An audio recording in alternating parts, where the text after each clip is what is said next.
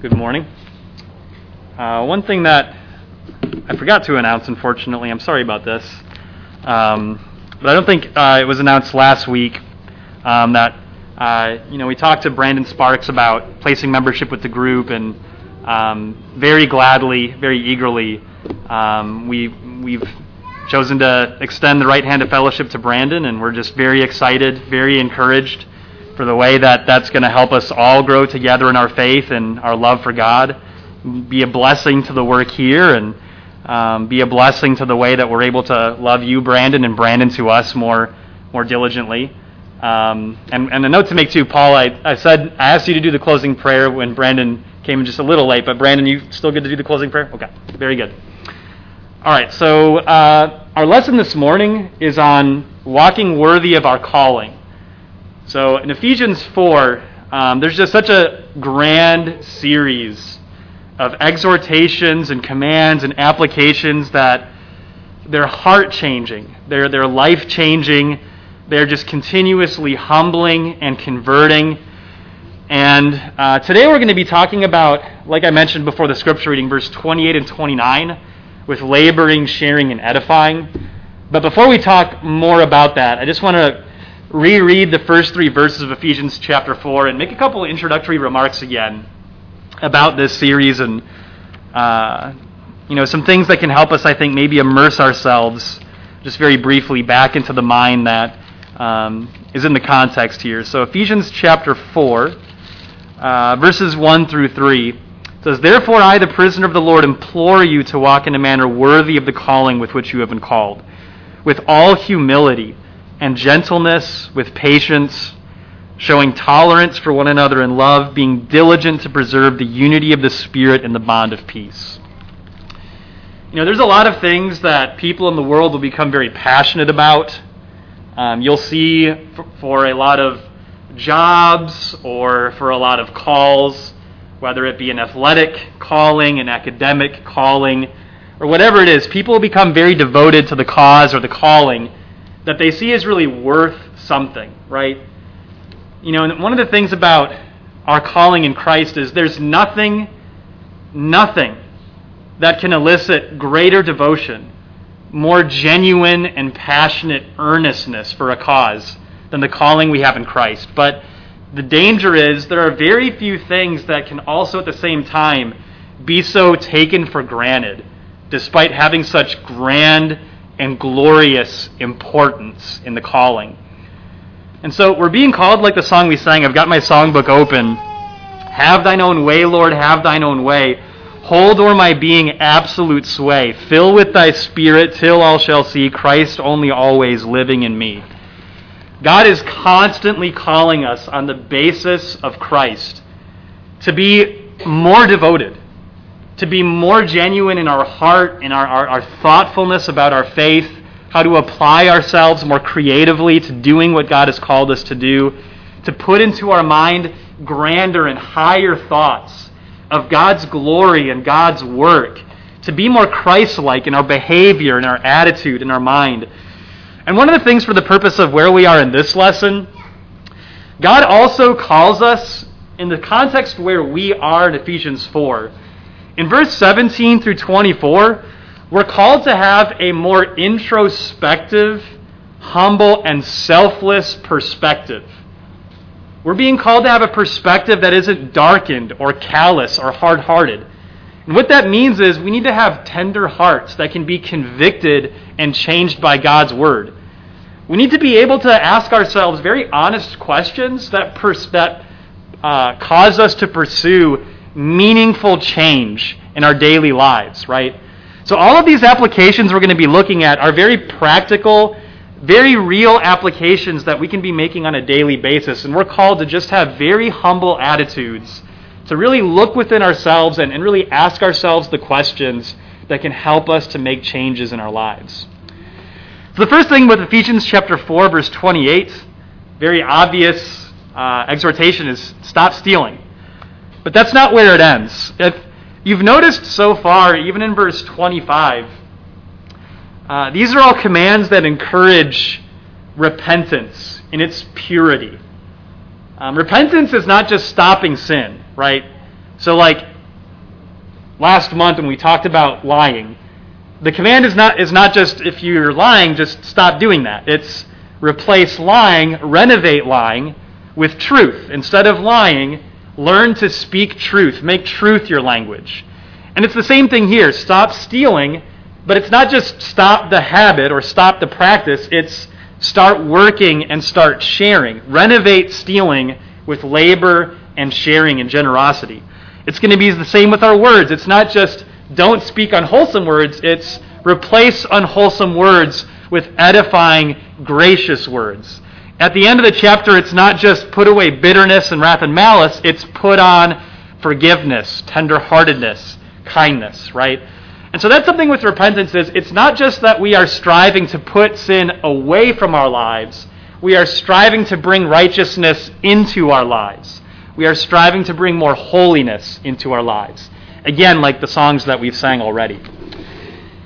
So, I just want to bring this up within the context again of Ephesians 4. Stealing is ultimately an issue of a hardened heart and a calloused conscience and a darkened understanding. Stealing disregards the victim. Stealing doesn't give consideration to the harm being done by the practice, the damage that's done to the heart of the one being stolen from. Stealing exalts self while diminishing the damage on others. Again, stealing doesn't recognize the damage done to God and to God's image.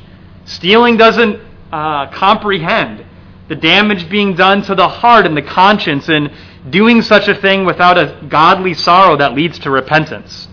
The thing is, stealing is not just a bad practice or a sinful practice. Stealing comes from a condition of heart that is corrupt and calloused. So the encouragement is going to be stop doing this which takes from others and has callousness driving it, and instead consider the needs of those that you can be contributing to.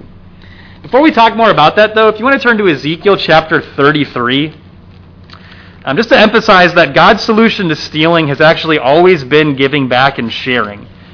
Ezekiel chapter 33, it's just said very succinctly in this passage, Ezekiel 33 verses 14 and 15. Ezekiel 33 verses 14 and 15. It reads, "But when I say to the wicked, you will surely die, and he turns from his sin and practices justice and righteousness, if a wicked man restores a pledge, pays back what he has taken by robbery, walks by the statutes which ensure life without committing iniquity, he shall surely live, he shall not die." And just as a side note, Leviticus chapter 6, when it's talking about the system of sacrifice with the Levitical priesthood and the temple and tabernacle, it mentions not just giving back, but actually giving back more.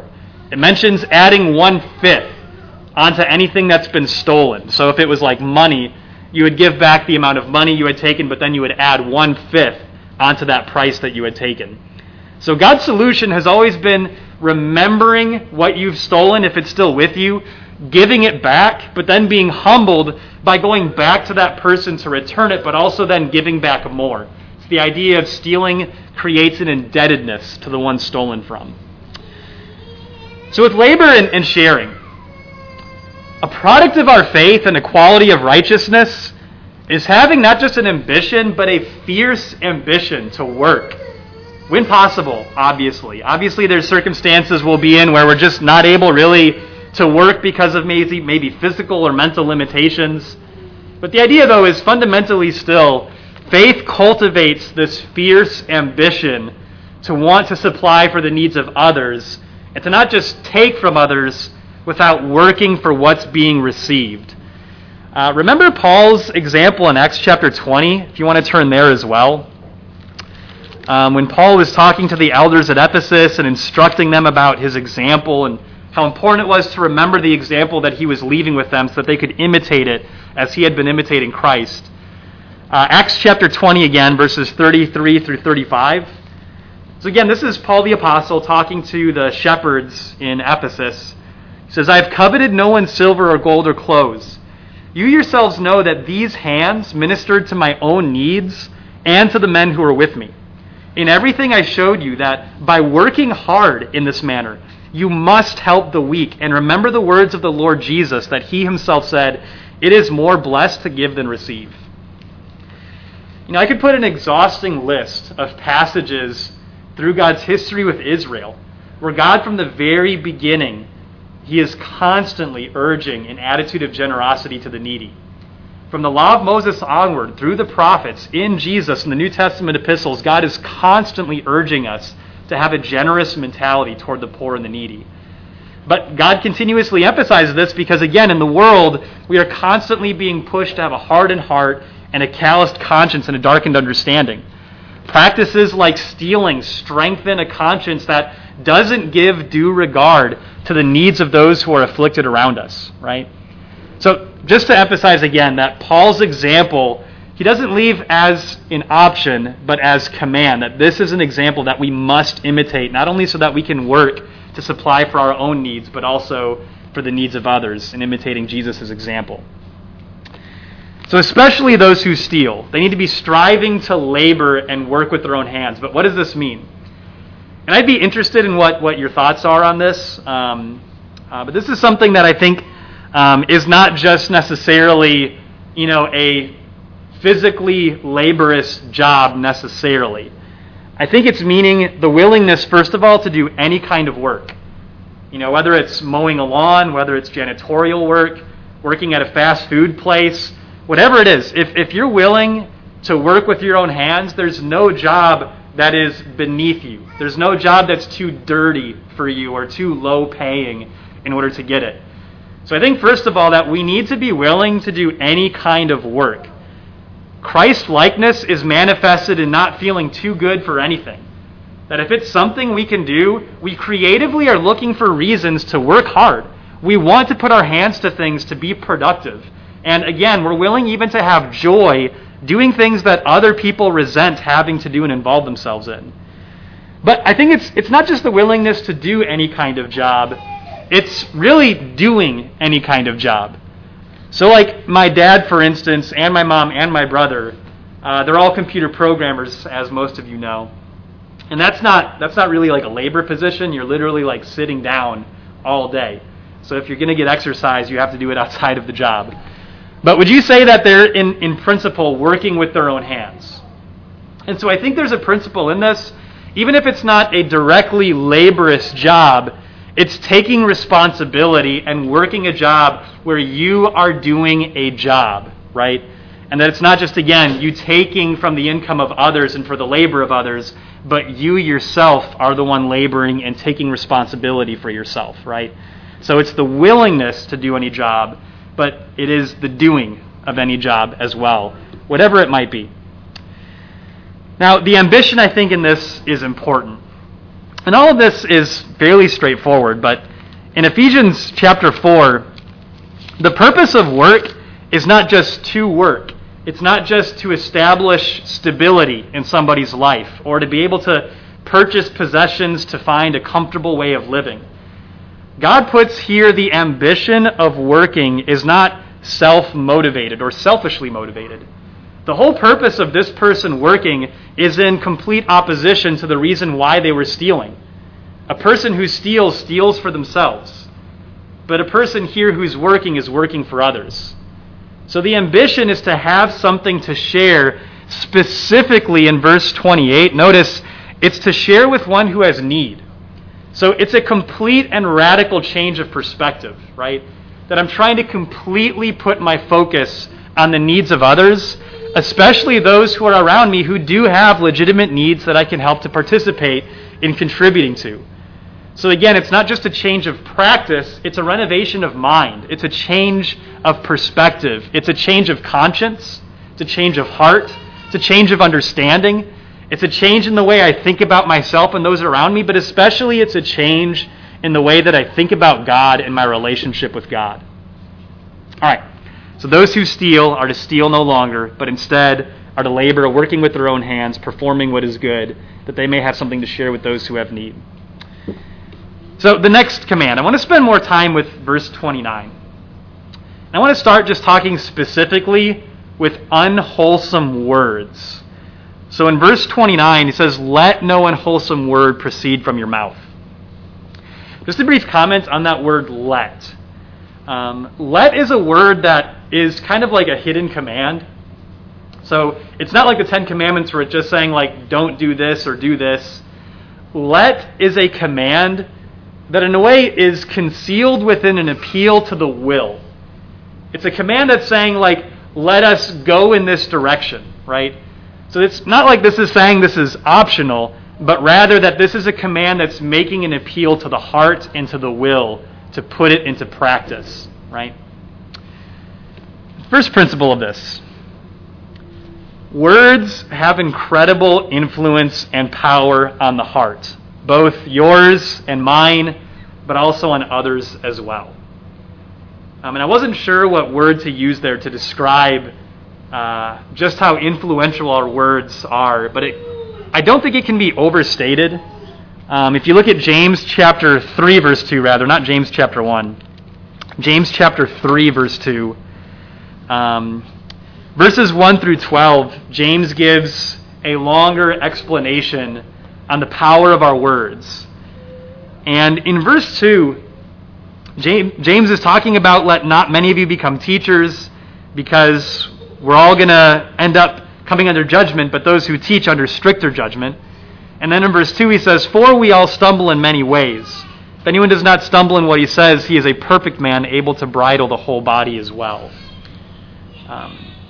So for James to say that we all stumble in many ways, humility recognizes how easy it is to make mistakes or even sin with the tongue, because the tongue, as he describes it, is like a very small rudder commanding an entire ship, or a small flame that sets on fire an entire forest. Many of you probably, if not all of you, are aware of the big forest fires that have been going on the west side. I think it started in California and it went halfway across the entire country. I remember in Minnesota a couple weeks ago, there's a brother on Facebook who actually posted a picture in Minnesota, mind you, of how the ash clouds from the western fires had actually reached Minnesota and had darkened the sky in midday so that you couldn't even see the sun because of the ash clouds. Now, a lot of you have probably heard how those wildfires started. It was actually a gender reveal party. So way out in the west where it's very dry, somebody for a gender reveal had a smoke bomb or something. When the smoke bomb went off, it was this little spark.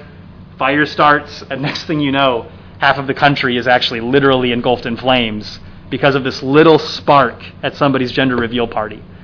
That's exactly how the tongue is. The tongue has incredible power, incredible influence to do either great damage or to cause great good.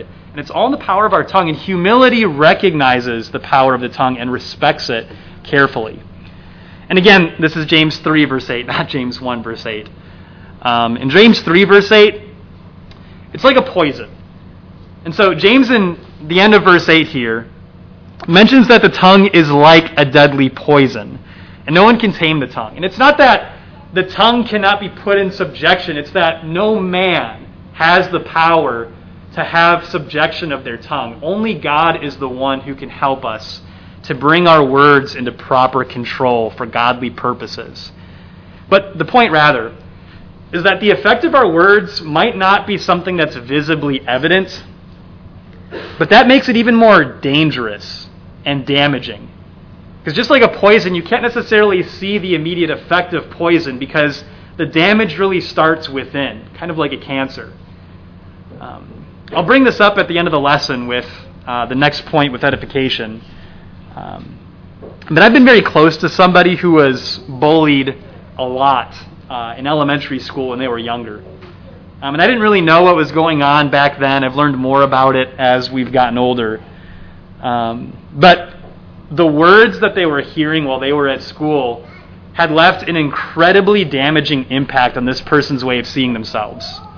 It had made them withdraw within themselves. It had caused them to be very closed off, very emotionally unstable. And a lot of it was simply because things they were hearing from others that were damaging their heart and affecting their heart. And this in turn was causing ripple effects through their life long after the fact.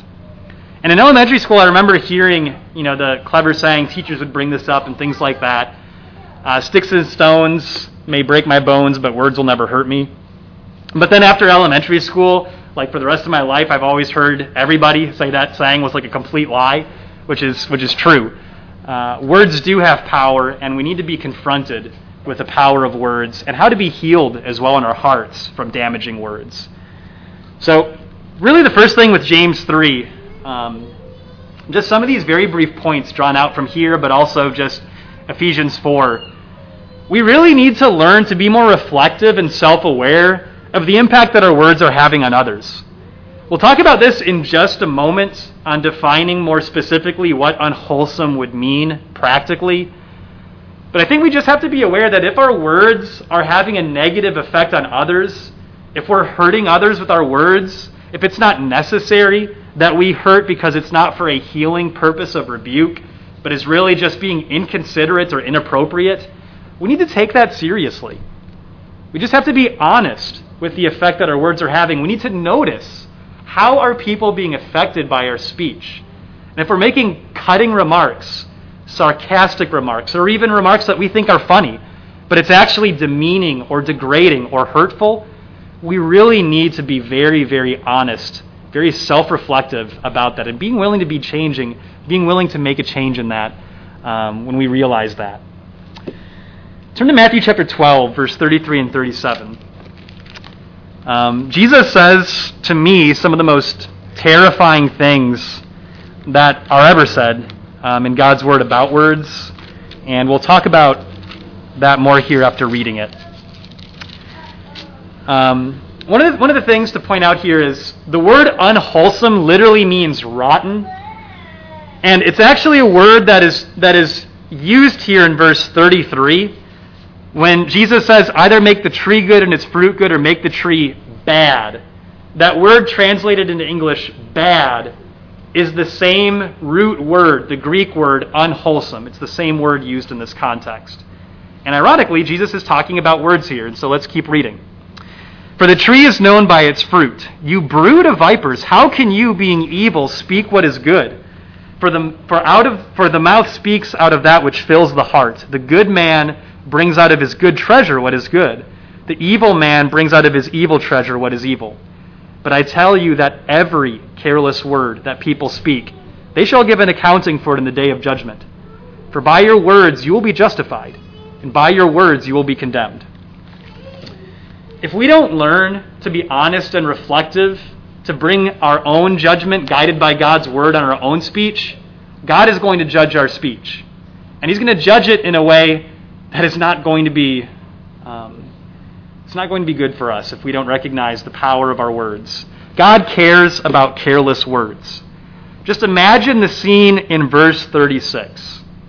Jesus says that for every careless word, man will give an accounting for it in the day of judgment. Just imagine that, standing before the throne of God, and words that you've long forgotten about, words that you haven't given consideration of, but words that matter to God, God has them written down, and he's ready to bring them up on the day of judgment. Now, that doesn't mean that God is not forgiving, but it means that, again, we need to be humbled. We need to experience godly sorrow for the words that we speak that are inconsiderate and inappropriate. The context of this is many of the Jews were accusing Jesus of casting out demons by the ruler of demons, by the devil himself. And they were disregarding all of the evidence that Jesus was valuable to God. They were disregarding God's own words and his commands. They were speaking presumptuously and carelessly. And Jesus, by saying this, wasn't trying to push them away. He was trying to bring them closer by helping them to see that they were saying things thoughtlessly that were separating them from God. So again, we need to understand that God cares about words we speak that we may give very little care to at all. So let's define unwholesome a little more with it being rotten. In verse 33, Jesus compares a good tree with good fruit and a bad tree with bad fruit as a way of relating things that come from a heart that is connected with God and things that come out of a heart that is disconnected from God. So when we're dealing with unwholesome or rotten words, we're dealing with words that are empty of holiness and godliness and love.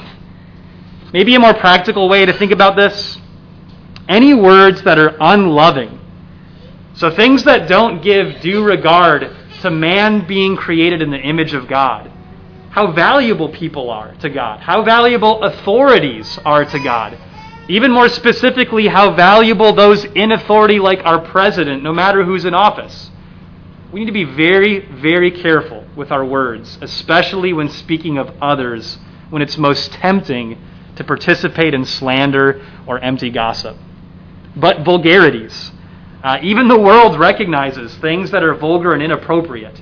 That's why we have for movies things like PG-13 ratings. Or even with musical albums, they'll have warnings of explicit content. So even the world understands that there are some words that are just vulgar in their nature. Those words ought to have absolutely no place anywhere in a Christian's vocabulary. And again, when those things come out, it's not that you disconnect yourself completely and withdraw. It's draw nearer and recognize that there needs to be a change of heart. But also just words that are inappropriate. Oftentimes there's things that can be said thoughtlessly that are, again, they're needlessly hurtful. They're not spoken with wisdom. And again, there may be something that's said passively or sarcastically that actually was even intended to be hurtful. And those are things that, again, we just need to be honest and aware of so that we can experience godly sorrow and repent of these things. The world is not going to treat these things as seriously as God does. Just like lying and stealing. These are things that are like the butt of jokes in films and entertainment. You watch a TV show and you'll see that lying is a big push for the story to move forward, even a comical thing that helps the story move forward. But in God's perspective, lying is not something that is funny or passive. It's something that's to be taken seriously. And it's the same with stealing, and it's the same with vulgarities, inappropriateness in our speech, and unloving attitudes in the way that we talk. These are things that we need to have God's perspective of. We need to experience appropriate action when we say things that we know we ought not to say.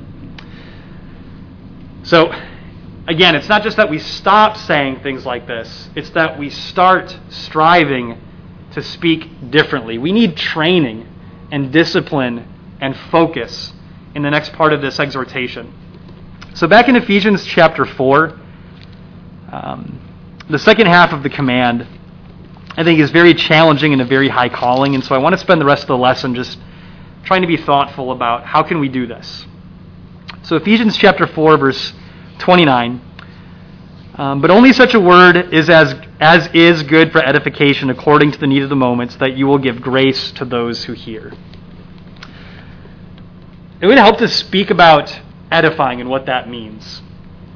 To edify is to build up, but it specifically is a word that means building up in relation to God or building up somebody's relationship with God.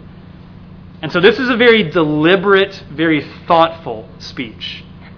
And the idea is we have control of what we're able to say or what we do say, right? So it's just like anger. We talked about last month that we are responsible for our own anger, right? We are responsible if we have an outburst of anger. We can't blame it on circumstances or blame others.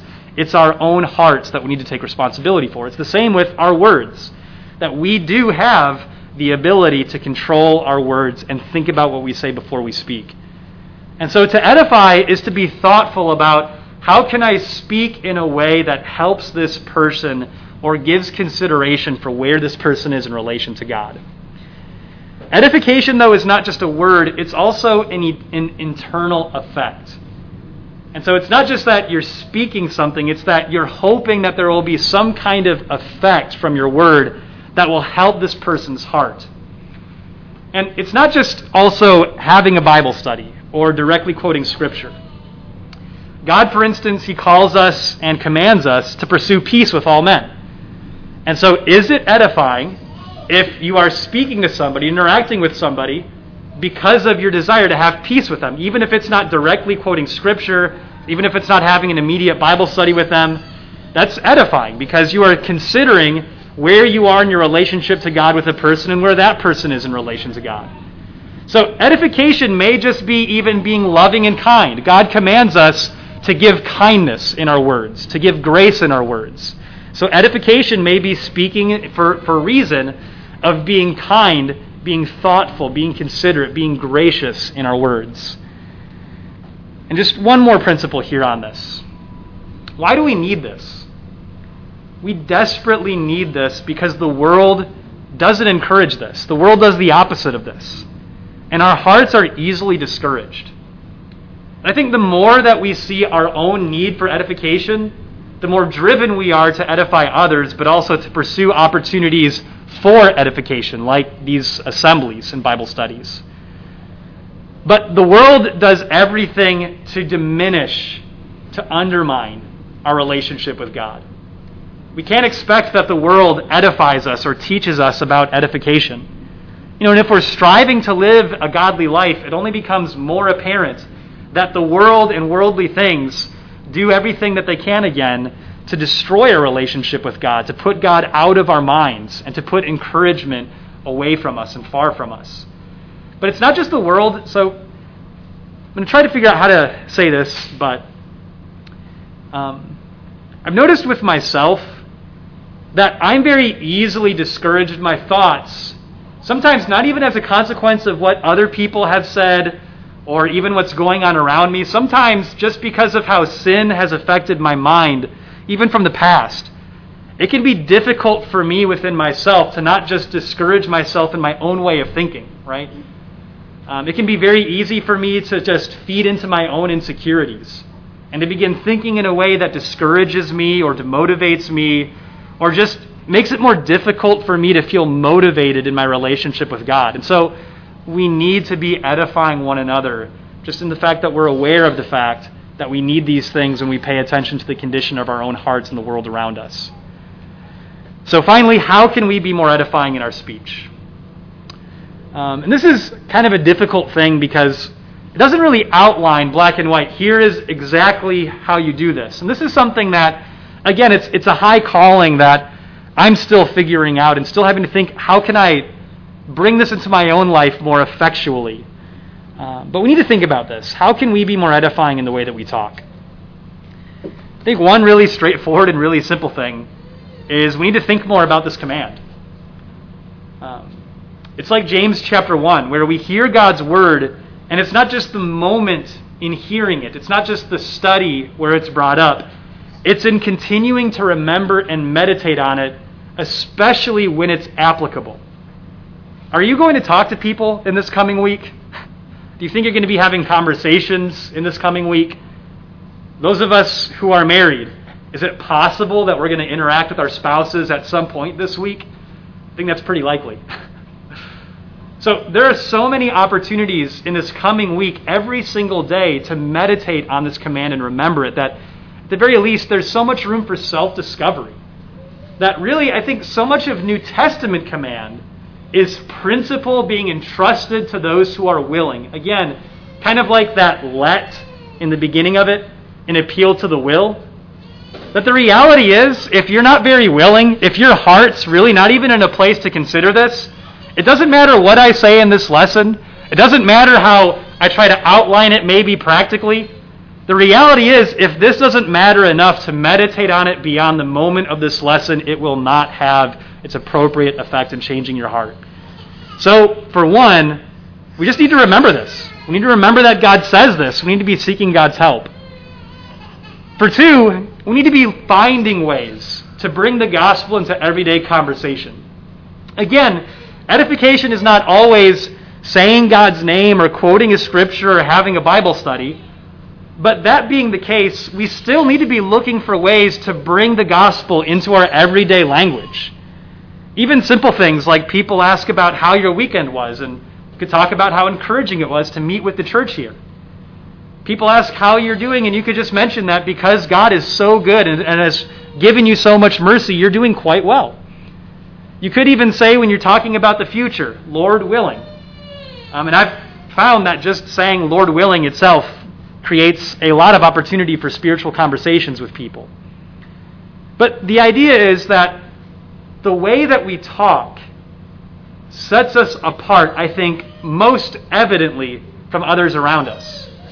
The way that we talk makes it most clear where our lives really are, where our focus is most fixated, right? So we need to be finding ways to bring the gospel, to weave it into our everyday conversations.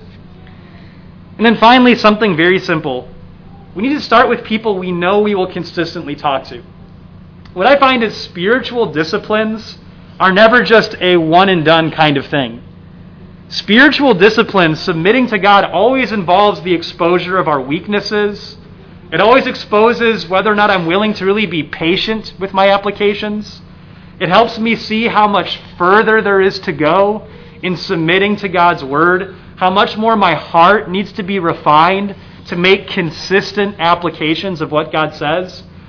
And so we need to be willing to even start small. That if there's somebody that I know I'm going to be consistently talking to, then I need to be praying for wisdom, first of all, to just ask for God's help. Help me talk more meaningfully to this person who I'm going to be interacting with. And it just needs to be constantly on our minds. Again, God cares about what we say, and even if we can't visibly see the effect, our words make such a difference in the people who hear us talk. So we just need to be willing to start somewhere and be willing to make consistent applications and consistently praying for wisdom in these things. And more than anything, we need to start with one another. You know, God has given us one another as a gift for edifying purposes. We should understand with one another, more than anything, how much we need edification to be motivated in serving God every day. We have phones where we can text each other. We have phones where we can call one another. We can write one another letters. And I receive texts and letters, and it's so encouraging. And so those are the kinds of things we can do that are very simple, not even time-consuming things, that can make significant differences, again, in hidden ways in the heart that motivate us to serve God. So we need to be thoughtful. Getting back to the beginning principle of the lesson, God is calling us to be more self-reflective about everything we do. God is calling us to be more selfless in our perspective. He's calling us to make continuous, ongoing, meaningful changes. Changes in our practices, changes in our perspective, changes in the way we talk, changes in the way we treat those around us, changes in the way that we think about Jesus and the glory of what we've received from him that equips us to live new lives. So that's where we'll stop for this morning. If you're not in the kingdom of God this morning, I would appeal to you to just, again, see the riches of what God has done that even makes a lesson like this possible. You know, this is the nature of faith in God's kingdom. These are very simplistic applications, very quiet applications. But in Ephesians 1 through 3, this is all based in the calling that comes from the work of God that is beyond explanation and beyond comprehension. That God is offering us to be liberated from his wrath. He is calling us to see that he is offering the riches of an inheritance within his own kingdom through the sacrifice of his Son, to grant us the mercy that we desperately need to live new lives in devotion to him. So if there's anything we can do for you this morning, please bring it forward while we stand and sing an invitation song.